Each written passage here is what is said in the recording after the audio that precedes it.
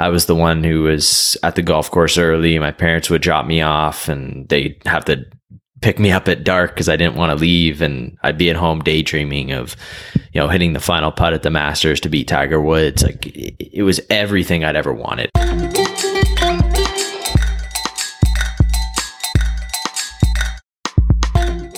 Podcast Junkies 212. That's actually the original area code from New York City. And I actually have a 212 area code as my mobile phone. I think I had the opportunity to get that probably 90s. And at the time, it was 917s from mobile numbers. And when I saw 212 available, I grabbed it. I still have it to this day. So my friends that get a call from me, no matter where I am in the country, see that New York City number. So I don't think I'll be letting go of that. It feels like a collector's item. So that was a random digression, but we are at 212. Last week was a great conversation, 211, with Mark Sullivan. He is the host of the Snowboard Project. So fascinating to hear what he did in terms of being a snowboarder, running a couple of snowboarding magazines, commentating at the Olympics, and then starting the podcast, and the way he started out and how many he had recorded to begin with. You've got to hear that episode if you haven't already, episode 211 with Mark Sullivan. He subsequently sent me a copy of a pamphlet he puts together. It is a work of art. I'm going to do a little video in Podcast Junkies on Facebook. If you aren't a member, please join because I'm going to show you exactly what he did. It was fantastic and a great way to stay engaged with his past guests. Once again, we are brought to you by the Scarlett 2i2 sound card by the wonderful folks at Focusrite. Shout out to Dan Hewley. Can't say enough good things about this sound card. Super clean preamps, which provide a clean boost to your sound. So I've used it both with the Samson Q2U microphone as well as the Shure SM7B, which is a bit gain hungry and definitely requires a clean sound card. So this is the new 3G, third generation sound card, and it's guaranteed to make your audio sound completely professional. This week, I'm so excited to be speaking to Colin Morgan, host of The Daily Grind. Colin was kind enough to have me as a guest on his podcast, and I'll have links for that in the show notes. But we just been communicating back and forth, and I felt that it was definitely time to have him on. I am so happy with how this turned out. You will not be disappointed. We started talking about the podcast and then we moved into monetization. He came up with this one question he asked his listeners, which totally blew my mind. And it's something I'm implementing at the end of this episode. So stay tuned to hear it, what the question was and hear my version of it at the end of this episode.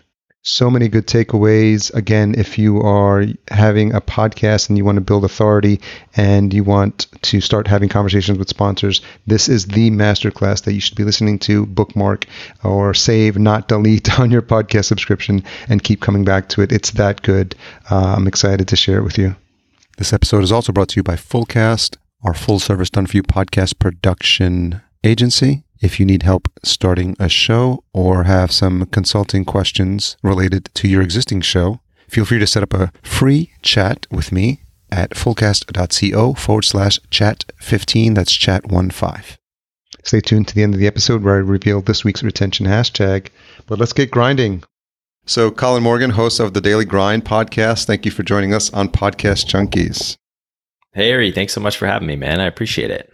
So when you were getting the name for the show together, you've probably seen this already by now because I was looking on Pod. I use Pod News sometimes when I look up shows and stuff like that. I don't know if you've done the last count, but how many Daily Grind podcasts there are? Yeah, I think there was a bunch, but at the beginning, I was kind of naive to the podcast space, so I didn't know. I'm like, oh, what a sick name! I didn't even come up with it, and then I had it, and yeah, there's a lot of Daily Grinds out there. So who gets credit? Oh, no. I'm taking the credit for it. No, but the name, my girlfriend, Michelle. Oh, cool. Michelle came up with the name. We were on the golf course one day. I'm like, oh, I always wanted to start a podcast. And she said, what about the Daily Grind? I'm like, sweet. I love it. So were you just a natural consumer of shows for a while before you felt like you wanted to dip your toe in the water? I wasn't. I was kind of very much a beginner. I got into, I think the first podcast was Entrepreneur on Fire. Yep. And I kind of listened to John a little bit, and then I reached out to him to be on his show, and he was gracious enough to have me as a guest. And then from that's what kind of sparked my my interest in education in it and wanting to dive in deeper. How far back was that? The summer of 2017 is when I got into podcasts. Okay. Yeah. And so did you play around with a couple of different formats, or how'd you land on, because you're doing the 5 a day, similar to what John is doing? Yeah, you know what? I at that point in my life, I'd kind of been dipping my toe in a whole bunch of different things. After my golf career, I tried a whole bunch of different businesses and they kept failing. And I was like, one of the biggest reasons I was money hungry. I was looking for that quick buck. And a lot of people probably listening can relate to that. And it just wasn't working for me. And I figured, if I did podcasting 1 day a week, I heard of people, you do a few episodes and then they stop. And I'm like, I just really wanted to commit to something. Mm-hmm. So it was as much about, the daily grind. I'm like, okay, I really want to help people who drive into work 9 to 5, and that's Monday through Friday. So it just made sense. And I wanted to commit to something that was kind of hardcore. And so I did it that way. Was that you? Were you basically, speaking to a past version of yourself when you're like, totally. In terms of, yeah. Totally. Yeah. I've been struggling for so much. Like I'd started so many different businesses and I was working for people, and I knew from a young age I wanted to do something myself. Like I did not want to go into work. I did not want to hold a job. I wanted to be independent and have freedom because I saw other people doing it, right? And I'm like, if they can do it, why can't I? So I kind of went in with that attitude. And luckily I was young, so I believed it. Yeah. What are some of your most memorable earlier jobs? Oh, man. So I don't know if I was a professional golfer. So after my golf career, my dad owned restaurants growing up, so I kind of naturally got into that. So I served, I bartended, I managed a restaurant, I managed a golf course, I sold international real estate, I almost opened a car dealership, e-commerce site, and I started an online golf business. And that was all in the span of a few years. It certainly is. Did you pick any of that up from your parents? Just kind of this trying different things, or trying this idea of trying business for yourself? Yeah, my parents are both very entrepreneurial. I grew up in a very entrepreneurial family. My dad was a restaurant owner when I was growing up, and my mom owned clothing stores. And then even at that age, my brother's kind of an entrepreneur. My sister owns her own and runs her own business. So it kind of runs in our family. So for me, it was like, it's kind of just in me. Mm-hmm. When did you get the idea to start putting the format for the podcast together? Like, did you think about who you wanted to talk to? Did you have people in mind, or were you kind of just flying by the seat of your pants as you were getting started? You know what? I had an idea of like what I wanted the show to be. So as much as I was at the beginning stages, hopefully helping people, it was a lot, to be honest, it was more about me. I saw it as a way of like, I'm never going to be able to speak with, these types of people and like people like you, Harry. But if I reach out for an interview for some reason, everyone's open to it. And, I always say I got 20 guests on the show before I had the name. I recorded 20 episodes before I went live. And I just kind of fell into it, and just naively, I'm like, started reaching out to people over and over, and they're like, yes. And I just it kind of happened that way. And then I'm like, well, I might as well come up with the structure of the show. I'm like, how do I put this on iTunes? So kind of did things. And I actually think that that's a good lesson. I think so many people oftentimes overplan. I think oftentimes you just take action from it. And if you take action, then you'll learn as you go. Yeah. How long were you pursuing the golfing career? I did it for 3 years. After I finished college, I played, I was trying to reach the PGA Tour as my ultimate goal, to become a professional athlete. I played on the mini tours, and then I kind of just I'd probably say like a year and a half in, I just lost my passion for it. It almost became, even though you're kind of working for yourself and you have to perform at high levels, very stressful, and you're playing for money, it became a job to me. Like it felt no different than driving into work and sitting in a stall. And like for me going to practice, it just sucked. And then I was almost happy when tournaments were over. So it was kind of over time where I started to realize like I really need to do something different here. Interesting. And is there something about the it just wasn't lighting you up? Because if people see that, people who are amateur golfers, I think they would imagine, wow, I can't imagine a bigger dream than being able to like call that my profession and playing day in and day out. Is there some aspect of that people over glamorize?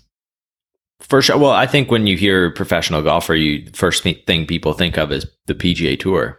Yeah. And if you get to the PGA Tour, like it's all those things that everyone dreams of, right? Like it's all the glamour, it's fun.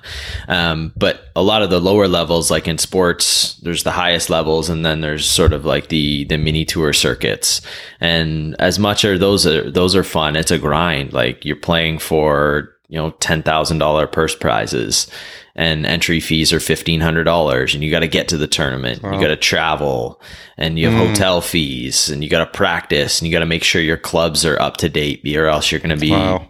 So it's I always said it, to really do it properly, probably need about $60,000, $70,000 behind you a year just to ensure you can play every tournament you want to.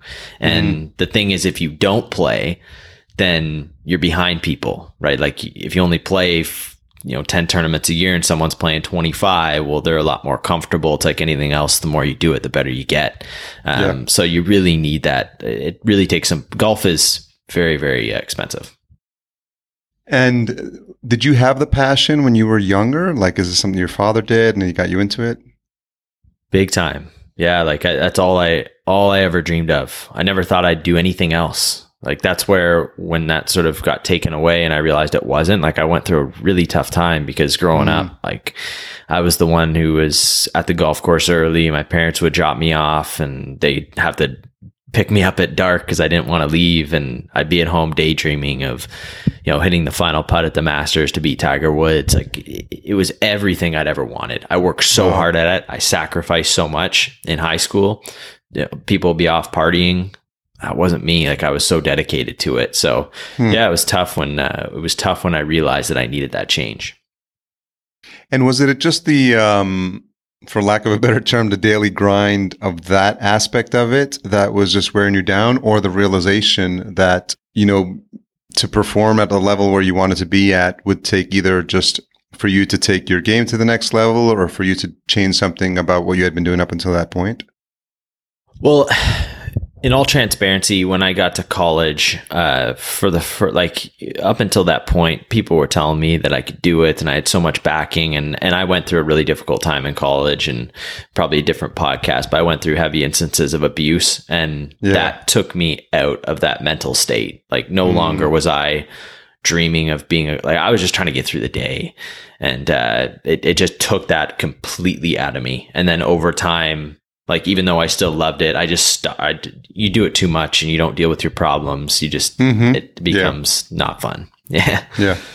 As you started to get into this routine of the daily show, like this idea of the daily grind and obviously all this mindset about how to practice that you learned as you were, in your golf career, I'm wondering if there's some parallels there and what you learned, and just kind of talk us through that process of getting started and realizing that you have to do this and have to put out a product every single day. Yeah. So when I was starting to get into podcast, I really knew the importance of having a structured show. And for me, that's what for the first 100 episodes, I really followed a script, much like a salesman would get a script when you kind of get a job for the first time.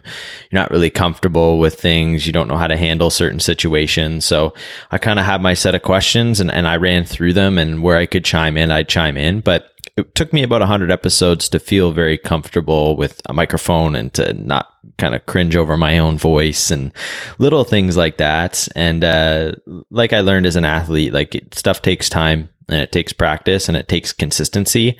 And that's really why I love doing it 5 days a week. And I still do it 5 days a week. I just love that consistency within it, and I love what I do. It took me 100 episodes to feel really comfortable.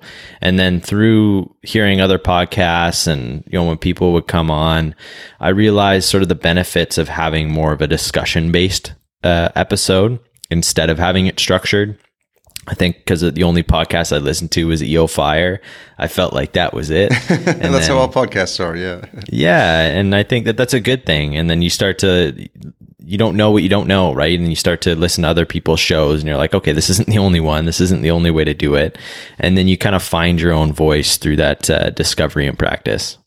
When you were looking for your first guest, you said you had the first 20 recorded. Were you looking, was there a specific avatar you were looking for in terms of people you wanted on the show, or people that were like, had inspirational stories, or how did you think about who your ideal guests were? And then the counter to that is, who would you imagine is your listener looking for that type of content? Yeah, I was looking for entrepreneurs. So I wanted people who started their own business. I wanted people who people could relate to. So maybe they'd had a job before, they had a difficult or inspiring story, or a big name, right? Like someone who could come on at the time and help me grow my show. But I always had, and I still always have, like the person who listens to the show is someone who ideally someone who drives in to work 9 to 5. They have a decent job. They're looking for something different. Like they want something more in life. They know that they can do more. And this show just educates them and gives them the little inspiration that most people need to know that you can do it. So that's ultimately the person who listens. How are you doing your outreach in terms of like who you were going after for guests on the show? And how has that changed since the time you started? Yeah, at the beginning, so I found other shows that did something similar to what I did. And then I kind of looked at their guests and I reached out to them. I figured, they already do podcasts. They already know it. Let's reach out to them. And over time, I'd probably say about a year, just over a year in, I started to, not only did I have to do outreach because I'd spent a lot of time doing that. Now all of a sudden I had people reaching out to be on my show. And that was kind of a cool moment for me. And now I get over 60, 70 inquiries a month. So the outreach is very, very limited for me. I'd probably say that I focus on maybe 5 people that I really want. And other than that, like I have so many outreach where I don't really have to do that as much. But like anything else, the beginning stages was a grind, like probably an hour to 2 hours a day, finding people and reaching out, trying to get them on the show. I was 1-2 hours a day. Like I had to do that amount of work in order to fill my pipeline. Cause I gave myself about a month and a bit of episodes before I launched. So I always have wanted to stay that far ahead. So in order to do that, ultimately I needed to essentially get like 10 guests every week to say yes and book on the show. So it was a lot of work at the beginning, but about just over a year in, I started to ultimately get inquiries for people to come on. And about a year and a half in now, I'm over 2 years, but about a year and a half in, I don't have to do that as much. I get about 60 to 70 inquiries a month. So now I can just kind of focus on who are the 4 or 5 people, or like, what's the one interview that I want per week that's going to stand out. So I kind of focus more on that right now. Yeah. How have you grown as an interviewer from when the time you started? It's funny, like I said, I the first 20 episodes I did, so before I aired it, I was so nervous. Like I took off my shirt. I had to do them shirtless. Like I was sweating. Like I hate, like it wasn't just stuttering and it wasn't just stumbling over words, but it was like, what if they ask this? And who am I? And I kind of had that imposter syndrome. I take it you weren't doing video if you were had your shirt on. Hell no, I was not doing video. Not a chance. That's funny. I was maybe a live stream. That would have been actually pretty funny. But yeah, now I've over 470 episodes, 480 episodes recorded. So for me, it's just like anything. You get a lot more comfortable doing what you're doing, and you kind of find your own voice. And it's not as much a podcast anymore as it is a conversation. Like this feels no different than sitting with someone on the couch. Yeah, exactly. It is, but it doesn't feel as different. And you probably find that too. Yeah, and I think for the listener, they always appreciate the fact that they, we're taking them into account. I always say this probably on every episode, but there's 3 people in the conversation. There's you, there's me, and then there's the listener. And it's singular listener too, because it's one person listening at a time. And I think a lot of podcasters think they're speaking to a whole audience of people. True. But on a podcast, it's literally like one person listening at this. There's the one person that's listening to this exact thing that we're saying to you right now, if you're to you, the listener. So I think that's something to keep in mind. When did you feel, was there a turning point with, or does a specific interview come to mind where you felt like you were sort of in the zone or more relaxed, or you were like, because we've had those conversations where just you feel like you could talk to the person for like hours and hours. Yeah. I don't know if there was a specific interview. Like, I don't know if there was that like TSN turning point, so to speak. I'm in Canada, so ESPN turning point, I guess. I don't know if there was that specific one for me. Ultimately, it was just, I think just one, I don't even know the time. It was just 1 month. I just kind of took off the questions and I just started to have a conversation. I felt very comfortable over it. And through that, it took a little bit of time because ultimately you have those little defaults that have been ingrained in you. So you kind of say those little word patterns over and over. Crutch words. But I think at the time where I just kind of moved the paper aside, didn't have to look at a Google Sheet for the questions, that's when it kind of changed for me. And I ultimately felt like that's really when the podcast grew too. What have you learned, or is there a common thread? Because you have 400 interviews with people who are successful entrepreneurs. You start to learn a little bit about what it takes to, run a good company, build a good company, sustain a good company. So, you're now not only learning how to become a better podcast host, but at the same time, because your topic is entrepreneurship, you're starting to probably learn about what it takes to build and run a successful business. 100%. Yeah, I think, the biggest things I've learned, and it took a while because I'm like, these people all kind of share the same commonalities, and I didn't really know what it was. And habits are so important. People who perform at high levels and who have successful businesses, what they do, even what they do when no one's looking, is different than everyone else. Like, we strive to be the 1% in life, I guess people say, right? Like, you want to become the 1%. But to be the 1%, you have to do what they do, and they don't do what everyone else does. So you almost have to transform yourself into something different. And that doesn't mean you become someone new. It just means the way you think. And instead of waking up and you doing one thing, you drink a glass of water, or you get your exercise in, or you listen to a motivational thing in order to get you going through the day, or read a book instead of watching TV in the morning. It's just certain things, little things, I believe, that ultimately, if you were to compare, I don't know, 100 millionaire with someone who's making $250,000 a year, I don't think that there's crazy amount different. I just think it's typically little things that they do in the mornings, little things that they do at night, and how they think about life and people. I ultimately think that's kind of the key. Is there a particular recent interview that comes to mind of someone that just is either an industry that you didn't know a lot about, or a specific conversation that kind of was inspiring you in terms of how they built their business? One guy in mind is, I kind of knew about him. I've heard about him. His name's Charlie Jabalay. And people may call, I think Charlie Rocket, I think is his nickname. Okay. He's really interesting. He was in the music industry. He was 2 Chainz' manager. He left, had this dream to become an athlete, and he became a Nike athlete. He weighed like 300 pounds, lost like 175 pounds, did marathons, and Nike signed him on to be an athlete. And he got on a commercial with LeBron James and Serena Williams. And it's just the way he thinks about life and thinks about social media and how he manifests things. And it's just the belief in himself. I think that stood out more than anything. It's just like the way he talked and the way he believed in himself, and what he said, you felt it. Like, to me, he was on a mission. Like, he's on a mission in life.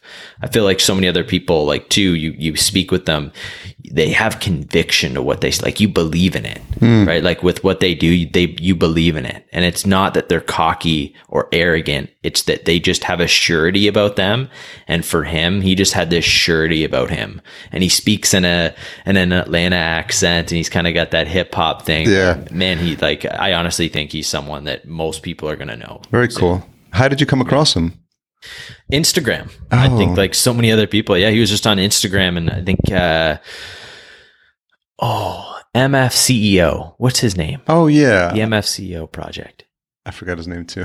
Andy Frisella. Frisella. Nice. That's it. Yeah. We got it. He was talking about this guy named Charlie. And then I kind of just went on his Instagram page, and the way he thought about Instagram, and it just kind of resonated with me. And then I just kind of dived deeper. So yeah, it's through that. So bring us now current day. Like, how are you thinking about the show as a business? Because I imagine it started as a hobby, but it's now something that you're thinking about growing. I know that you've also dabbled with a mastermind as well. I heard you mention on the show as well. So can you talk a little bit about that, about how you now take something that you're starting as a passion project, but not figuring out with the help of the 400 interviews as well and everything you're learning, like how to now build this into a business.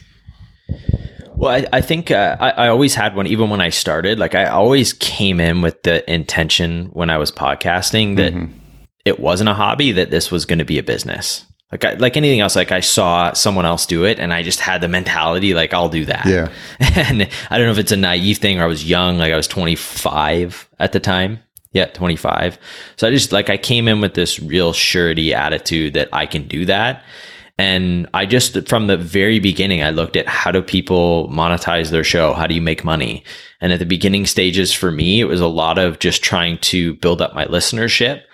And then again, about a year, maybe if there's a turning point, it's a year. About a year in, instead of focusing on the next guest, I started focusing on the current guest. Talk a little bit about that. Yeah. So for the longest time, like I would look at my numbers and be like, okay, I started off with 100 listeners. Now I got 200, 300. I'm like, how do I get to 501? How do I get to 502? And in doing so, I felt like I wasn't speaking to the people who were actually listening to the show. And I started to, instead of focusing on how do I get new listeners, I said, okay, who is listening to me right now? That's so good. What are their struggles? I started offering 15-minute phone calls to get to know the audience. And then through that, I'm like, okay, what are they struggling with? How can I just help this person? And then through that, I created almost like little fans of the show. And then by doing that, they tell their friends and they tell their family. Ultimately, the show grew. And I found that that was sort of the secret for me, was not looking for the next guest. How do I service who's listening? Even if it's one person, how do I turn them into a fan? And how do I turn them into someone saying, Colin helped me, and now I'm going to help him, whether it's through a like or whether it's through a mention, whatever it is. That's what really turned for me at a year. And then I figured once you get to about 1,000 listeners on your show, I really think you have a massive opportunity to monetize through advertisers or through affiliate marketing. And so many companies, and from what you read online, tell you that, you need 10,000 listeners before a company will take you seriously. And I was in business at the time, and I'm like, I paid for cold leads all day. Yeah. Like we were paying for, we spent a lot of money on Google advertising at the time. And I'm like, if I could get 1,000 people who listen to this person, offer my products or like, this is going to convert at a way better rate. So I went in with the mentality to the companies of like, listen, I don't have 10,000 listeners, but why don't we run a small test? You can tell me what numbers you'd be looking to hit, and I'll do everything I can to hit those numbers. And once I hit those numbers, then we'd sign them in on a deal and we'd go forward. So I kind of looked at it from a business standpoint, as opposed to listening to everything that I was reading through blogs online. You also put out a book, the Podcast Revenue Generator. Yes. You want to talk a little bit about the process and the journey for putting that together? Yeah, you know what? I went to Podcast Evolutions. It was like one of the top podcasting conferences. Podcast Movement. Evolutions. Evolutions is their new one in LA, which is a little confusing because I'm not sure what the difference is between Evolutions and the regular one. And it's also 4 days. And supposedly it's for a more advanced track, but there's a couple of folks who are like scratching their head on that. Yeah. So I essentially went to that conference. People told me you need to be there. So I was like, all right, I'm going. So I showed up in Orlando, and I met a whole bunch of cool people. And I actually went through some, like, the people who presented, I learned a lot from. But the one thing I was noticing is, like, I met a lot of these podcasters, and I was always curious. I'm like, how many people do you get to listen to your show? Yeah. And some people would be like, I got 15,000 people an episode. And I was like, man, he must be like killing it. And he's like, well, I could do get by. I'm like, what do you mean get by? And they're like, oh, like $1,500 a month. I'm like, oh my gosh. I'm like, I would be able to, like, if I had 15,000, like I'd be at 20 grand a month in revenue through ads.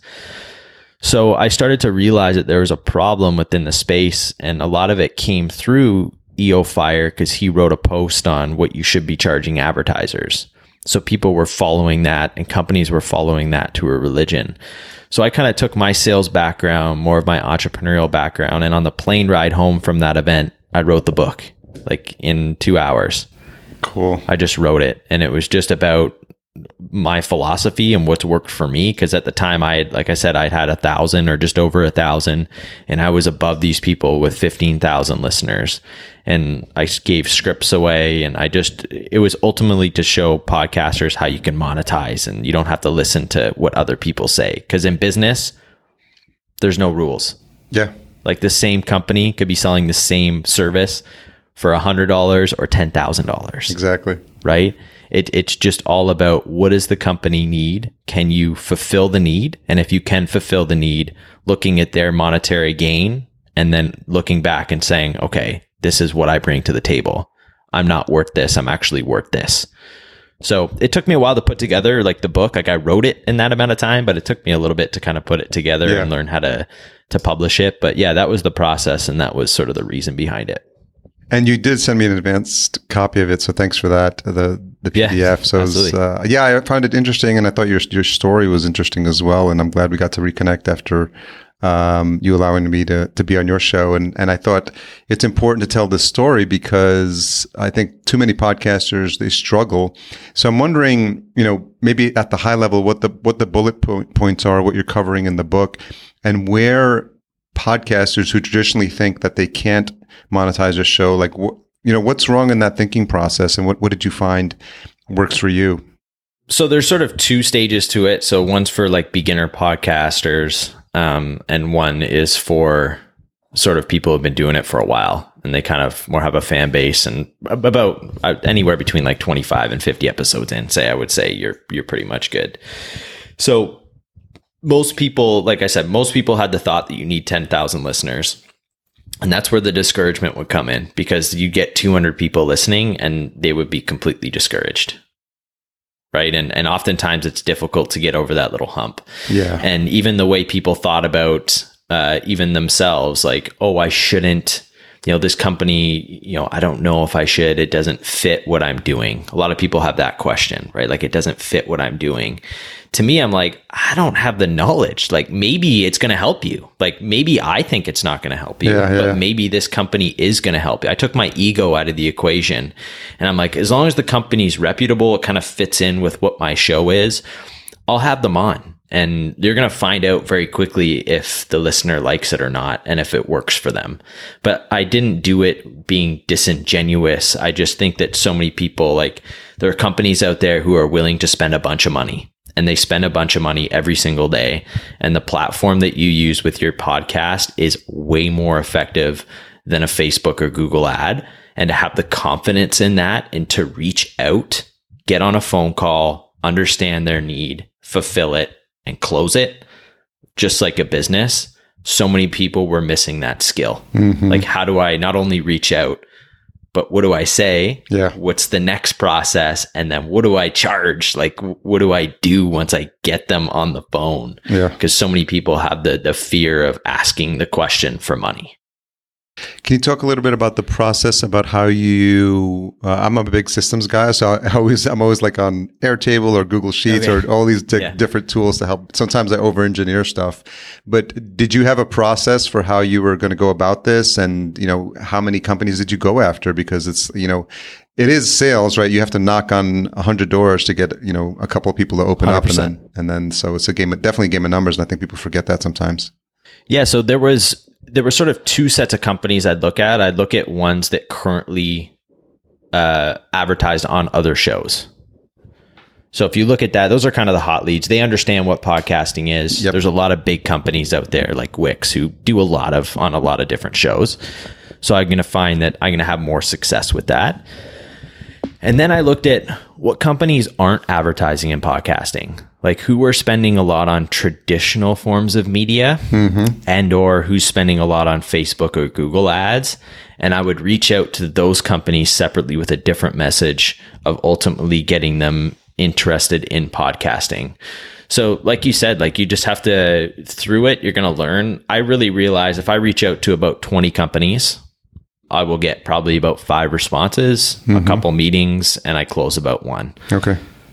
So knowing that for me is like, I'm going to reach out to 20 a month. Like 20 a month minimum. Yeah. Like I'm going to make sure I continuously grow my pipeline, because as companies come in, you're also going to lose them. So you want it to consistently build up. So you have to have that set time throughout the day where you are reaching out for revenue, purposes. And then there's a follow-up process, but you got to know your numbers, and it just starts at the beginning. Like, don't set a limit. Just be like, I'm going to do 10 a day for a month.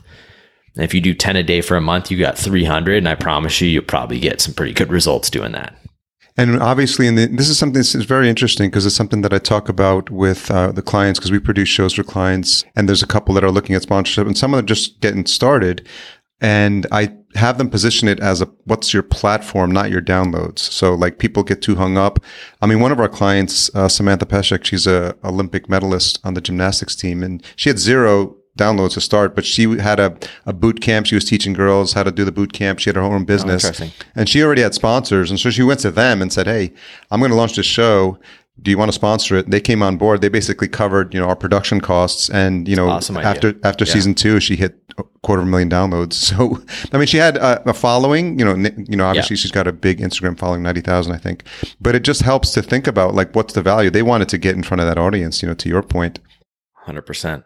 And so I'm wondering if you're thinking about, like, so this idea of platform, what I tell clients is not only like your downloads, but what's your social media, what's your email list, what are the visitors to your website, like all that combined together. And then when you tell a sponsor, I'm not only going to do an ad read, but I'm also going to mention you in my social. So when I promote the show, it's going to be this episode sponsored by. When I mention the newsletter, this episode sponsored by. And I think it's probably some of the stuff that you found as you were having these early conversations is that, they have to be educated as well, like these companies, about the benefits.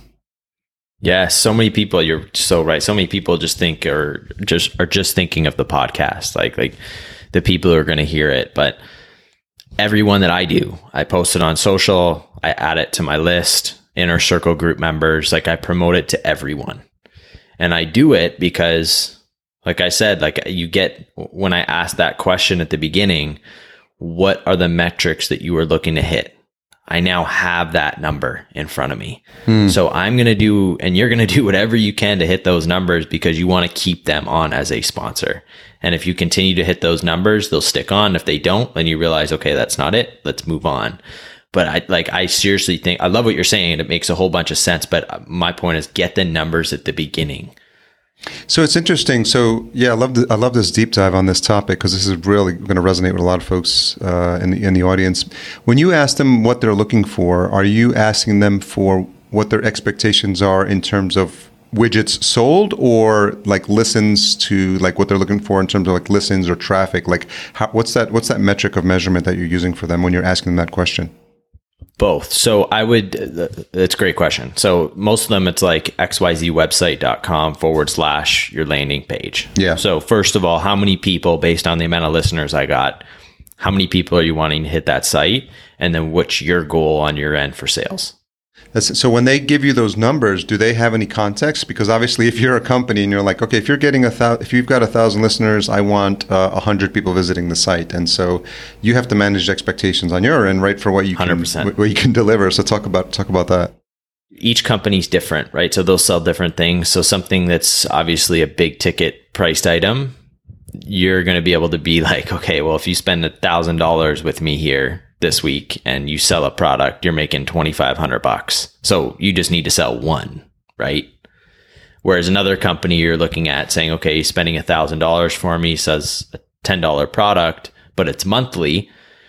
Then you have to look at what's the lifetime value of that customer for you.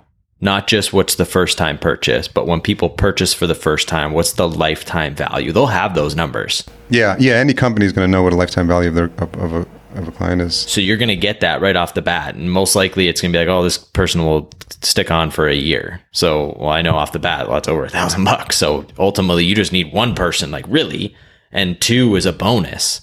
So if you get 2 every time, we do this thing, like this is good for you. We'll click on. Like if we were to hit those numbers for you, you'd be able to stick on for 6 months to a year, right?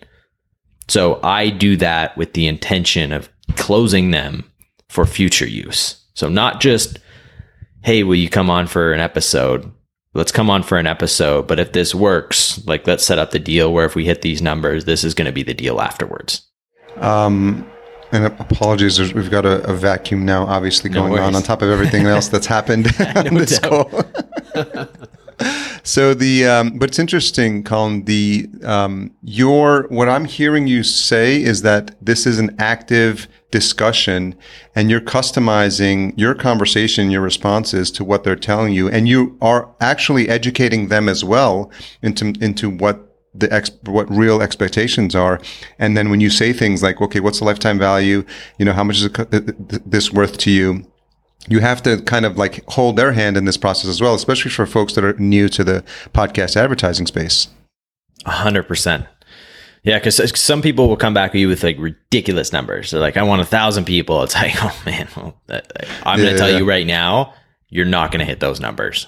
So if like that is the number one priority for you, that you need 1,000 people to visit your website, my show's not for you. But if this is something where you were looking to sell this product, or let me educate you, you're probably going to get this amount. And the second time you do it, you'll get more. The more times you advertise, the more people are going to trust in you, because they're going to realize that I trust in you. So they become more of a company. No one buys really off the first one. Yeah. So that's where you really need the repeat business. Like anything else, you could tell them as you walk through, when you run a Google ad, does someone buy the first time they click? No, that's why you pay for retargeting. Yeah. Yeah, it's an old sales maxim of like, I think, depending who you ask, but they say like someone needs to hear a product mentioned or an offer made 11 times. I think it's something like that before they will decide if they want to purchase it. And so you mentioned like per episode, maybe to get their feet wet to try something, but are you trying to get a commitment? Because a lot of times when I have these early discussions, as I try to get them into a 3-month commitment, because in fairness to the host, the guest, the listener, and the sponsor, like the more time we have that relationship, the longer that relationship is, the better it is for everyone. Totally. I believe if it's a company I know, like I use the product and I believe it can help, 100% I'm going for a long-term deal. If it's something that I'm just kind of getting to know and like I don't really know if this is going to work in, like recently I've done a couple, one was a health product. Like I did one through HelloFresh where it's like a meal delivery service kit. Yeah. So something completely different than what I'm used to. So I did about 6 episodes with them so they could get to know the feel. But if you hit those numbers and it really works for them, then we'll get them into the longer term deal. But companies that are a little more like, and you trust and who do that, I try to get that from the beginning. But ultimately, I'm trying to build trust. Like I'm trying to show them that I'm going to do what I can to help you. Like I'm not just going to take your money because have listeners, which I think so many people do. It sounds like you're building these relationships directly with the companies as well.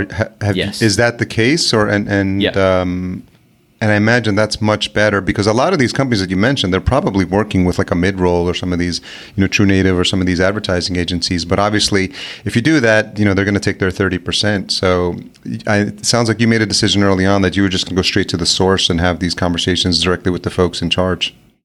Yeah, I try to work. I've worked with the outside companies, the representatives, and I just find I don't get, like, they can't give me any answers. They just want to buy the ad spots. And it's like, well, I don't know if it worked. Like if you told me after a week that we could have changed up the wording or I could have helped you in some different way. And then you don't get a lot of communication back and forth. And ultimately too, you don't get paid on time. And I think that's super important as an entrepreneur. When you deal with other companies, they want to get paid. But when they're paying you, it's like 2 months down the road, you ultimately get paid. And for me, it's like, no. You want to advertise on the show. You pay for it. Like I'm not a subscription basis here. Like, you pay for when you go to buy a shirt, like, oh, can I pay you back in a couple months? It's like, no, you bought the shirt. I want to wear it for a couple days. Yeah. Let me get a feel for it. I'll give you some money later. It's like, no. So I think that's why working with the company directly, you get what you want and they get what they want. And you're having them pay ahead of time before the ad is run. Yeah. In most cases, 90% of cases. Some I don't, like some I'll be like, okay, you're a big company. This is how you do business. I get it. But ultimately, like, you want to advertise, this is the cost. And Are you comfortable sharing like ranges, without getting into specifics? But I think a lot of challenges people, new podcasters face is in terms of like, where do I start? What do I offer? And obviously that the broken CPM model doesn't work because like you said, if you were doing 1,000 downloads and you were doing the industry standard, like $25 CPM, you'd be getting $25 an episode. And I think you're getting more than that. So, yes. Yeah. But I think in selling the value, it's clear that you are offering a per episode price for them.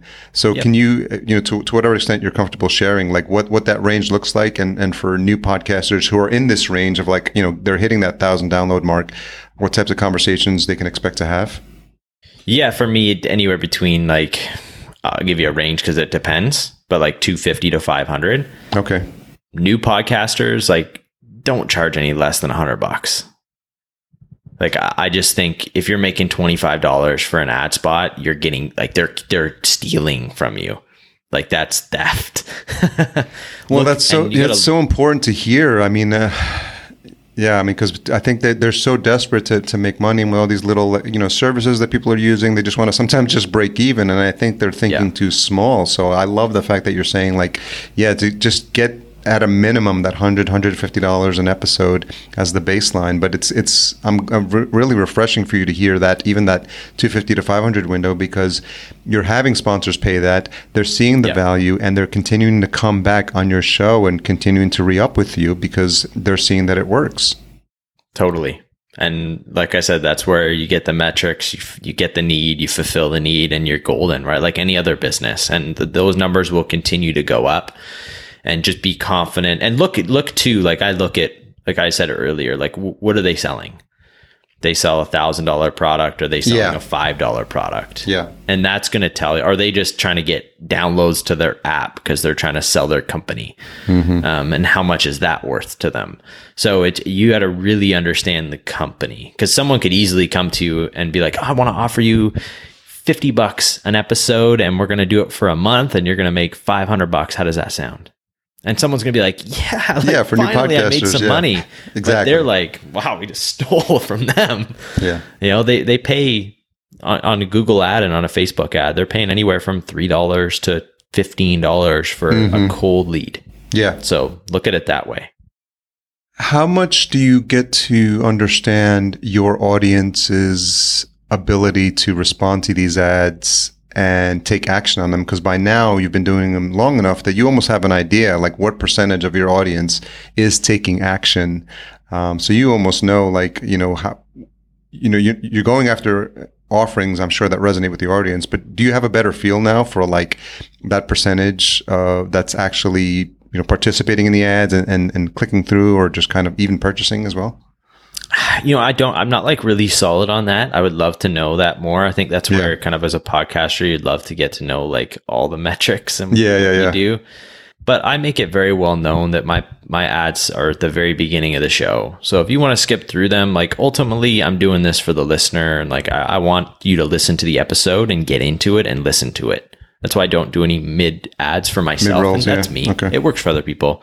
But for me, I do it right at the beginning. So, I mean, if I just think of basic numbers, I'd probably like 30% are just skipping through that right at the beginning anyways. Yeah. And when you think about you're doing obviously all host read ads, right? So that's, they're getting the value of that.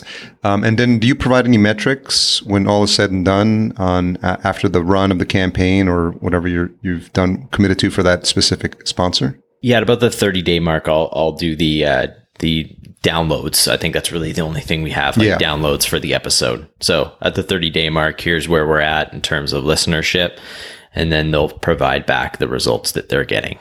So a lot of this, I think, you covered in the book. Is it available now on Amazon, or how are you? It is. Yeah, you can get it on Amazon, but you can get it through my website at the best price. I think I might have a pretty good deal on right now.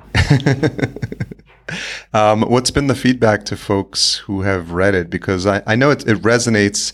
It seems like this has always been a common thread, but I think podcasters forget, and there's always a new wave of new podcasters coming in. So, what's been the reception on the book so far?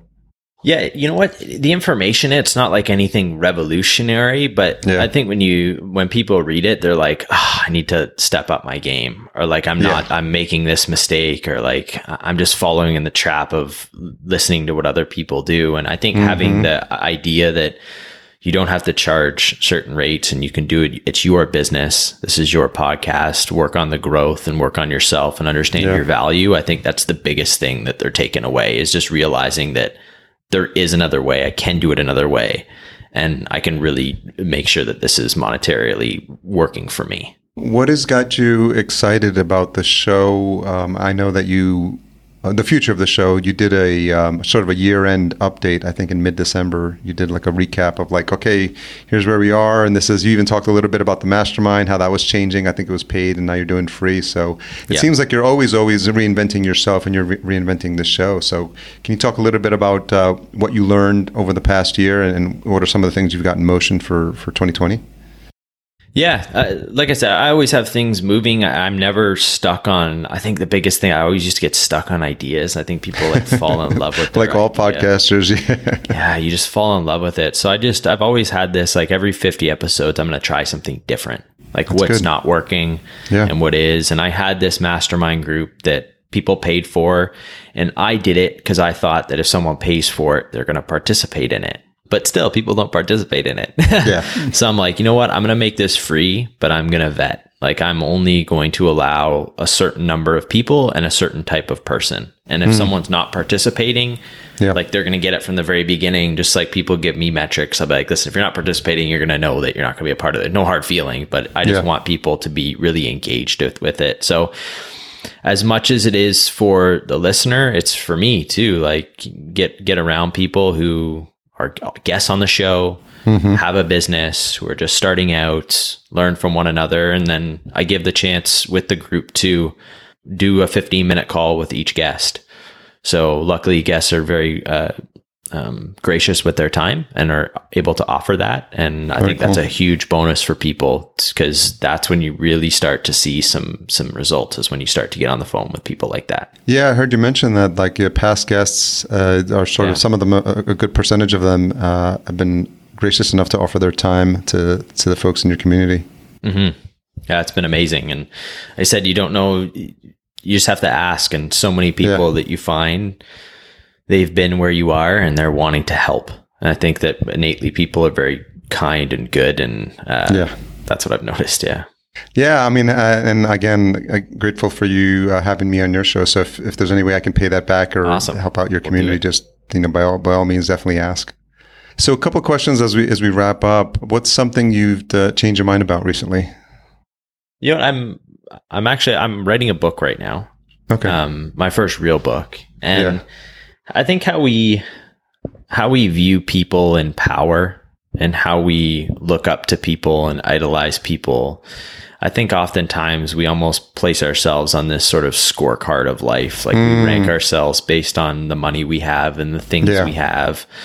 And I just think that that's such a backwards way of doing things. And I think it's causing a lot of issues and problems in our world when we think and do things that way. So how I viewed people in power, and not just like angry at them, but also understanding that they were never taught what to do one day when they got everything that they have ever dreamed of. Like we always you work so hard to get what you ultimately have dreamed of getting, but we're never taught how we're supposed to act when we get there.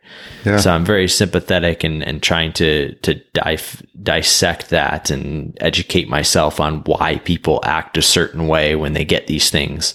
And then also provide them with the information that, when people have a dream, and I felt this with golf, when people have a dream, you're susceptible to people. You do things you wouldn't normally do in a certain setting because you're trying to get to a certain level.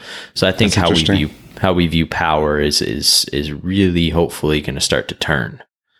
That's fascinating. It has hints of like imposter syndrome, because on the other side of that, people see those people and they're like, well, that's what, we should be, because that's what the people who've gotten there act like.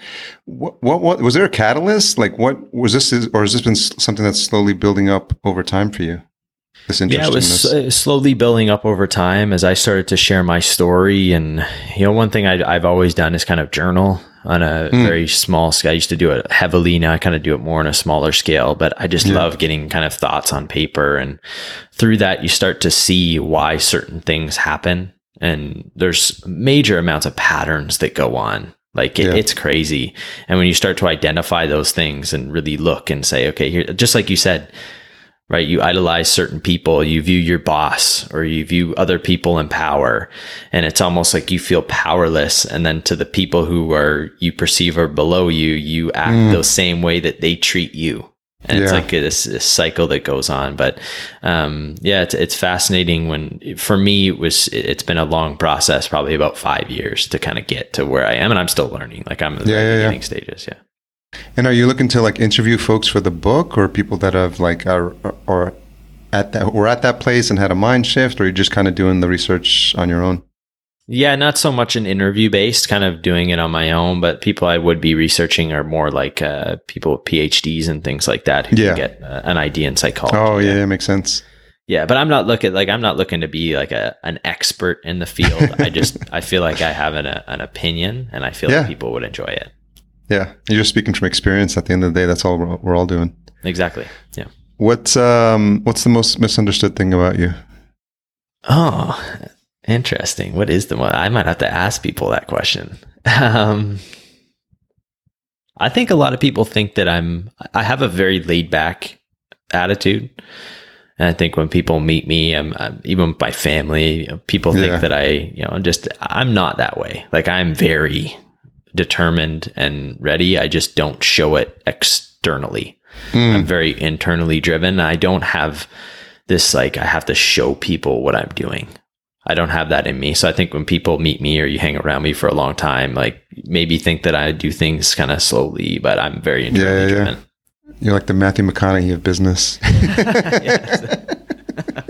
Everyone thinks he's like a stoner dude, but he's just like this incredibly successful like actor, like commercials. He's probably like a uber millionaire, and it's funny. So I don't know if you've ever been called the Matthew McConaughey of business. I haven't, but I'll take it. Like I'm going to take that one to the bank. We're recording this, right? Yeah, of course. Perfect. It's on the record. Perfect. Well, Colin, I mean, the technology podcasting overlords were trying to not make this conversation happen, or they were put a lot of roadblocks up at the beginning, but I'm glad we were able to work through all those things. Just hats off to what you've been able to pull off with the show. I think it's inspirational for a lot of folks that are listening, but with the also caveat of understanding that it takes work. It's not something that's going to be handed to you. It's something that you have to put in the time for. And it seems like you definitely had the background and the discipline because of what you were aspiring to with your golf career. And so I think if people put that sort of drive and the determination, obviously they can make anything succeed, even a daily podcast. And even the next step is not only producing it, which you've been consistent with, but also monetizing it, which I think is going to be inspiring for all. So I'm glad we were able to reconnect. And I think you had sent out the email about the book, and I was like, wait, I got to talk to Colin. Like, I got to get him on the show because we I just want to, hear your story, and it's just so much more than I even thought it was. So I'm really grateful for you for coming on and for sharing your story with my audience. Thank you, Harry. I appreciate what you're doing, and I appreciate you giving me the chance. Where's the best place for folks to listen to the show and to track you down and connect with you? Yeah, if you go to dailygrindpodcast.com, you're going to find everything there. And on social media, either LinkedIn or Instagram. And my handle there is colinmorgan.dgp or colinmorgandgp. Sorry. Okay. And we'll make sure we'll put all that stuff in the show notes so people find it. So thanks again, and hope you have a fantastic day. You too. Thanks so much. Wow, that was an amazing conversation with Colin Morgan. Just going back and replaying it, so much information in there, more than I even thought was going to happen when we chatted, because I was already a fan of his show, and I'd been on his, like I mentioned. It's essentially a masterclass in how to successfully monetize a show with an audience that people is smaller than most people would think is necessary. It's really interesting because, he talks about this idea of having only 1,000 subscribers in order to monetize the show. And the other thing that I thought was really interesting is when he asked the question, who is listening to me right now? That was fascinating. And actually, I'm going to borrow that idea here as we wrap up. I want to know that too. Like, who is listening to this podcast? If you've made it this far, you are either enthralled with Colin and you can't take enough of his information, or you're a super fan, or you're new. I think it's a combination, but I'm asking now, like, who are you that's listening? I'd love to hear from you, Harry at Podcast Junkies, why you listen, what value you get out of the show. I don't think I do this enough.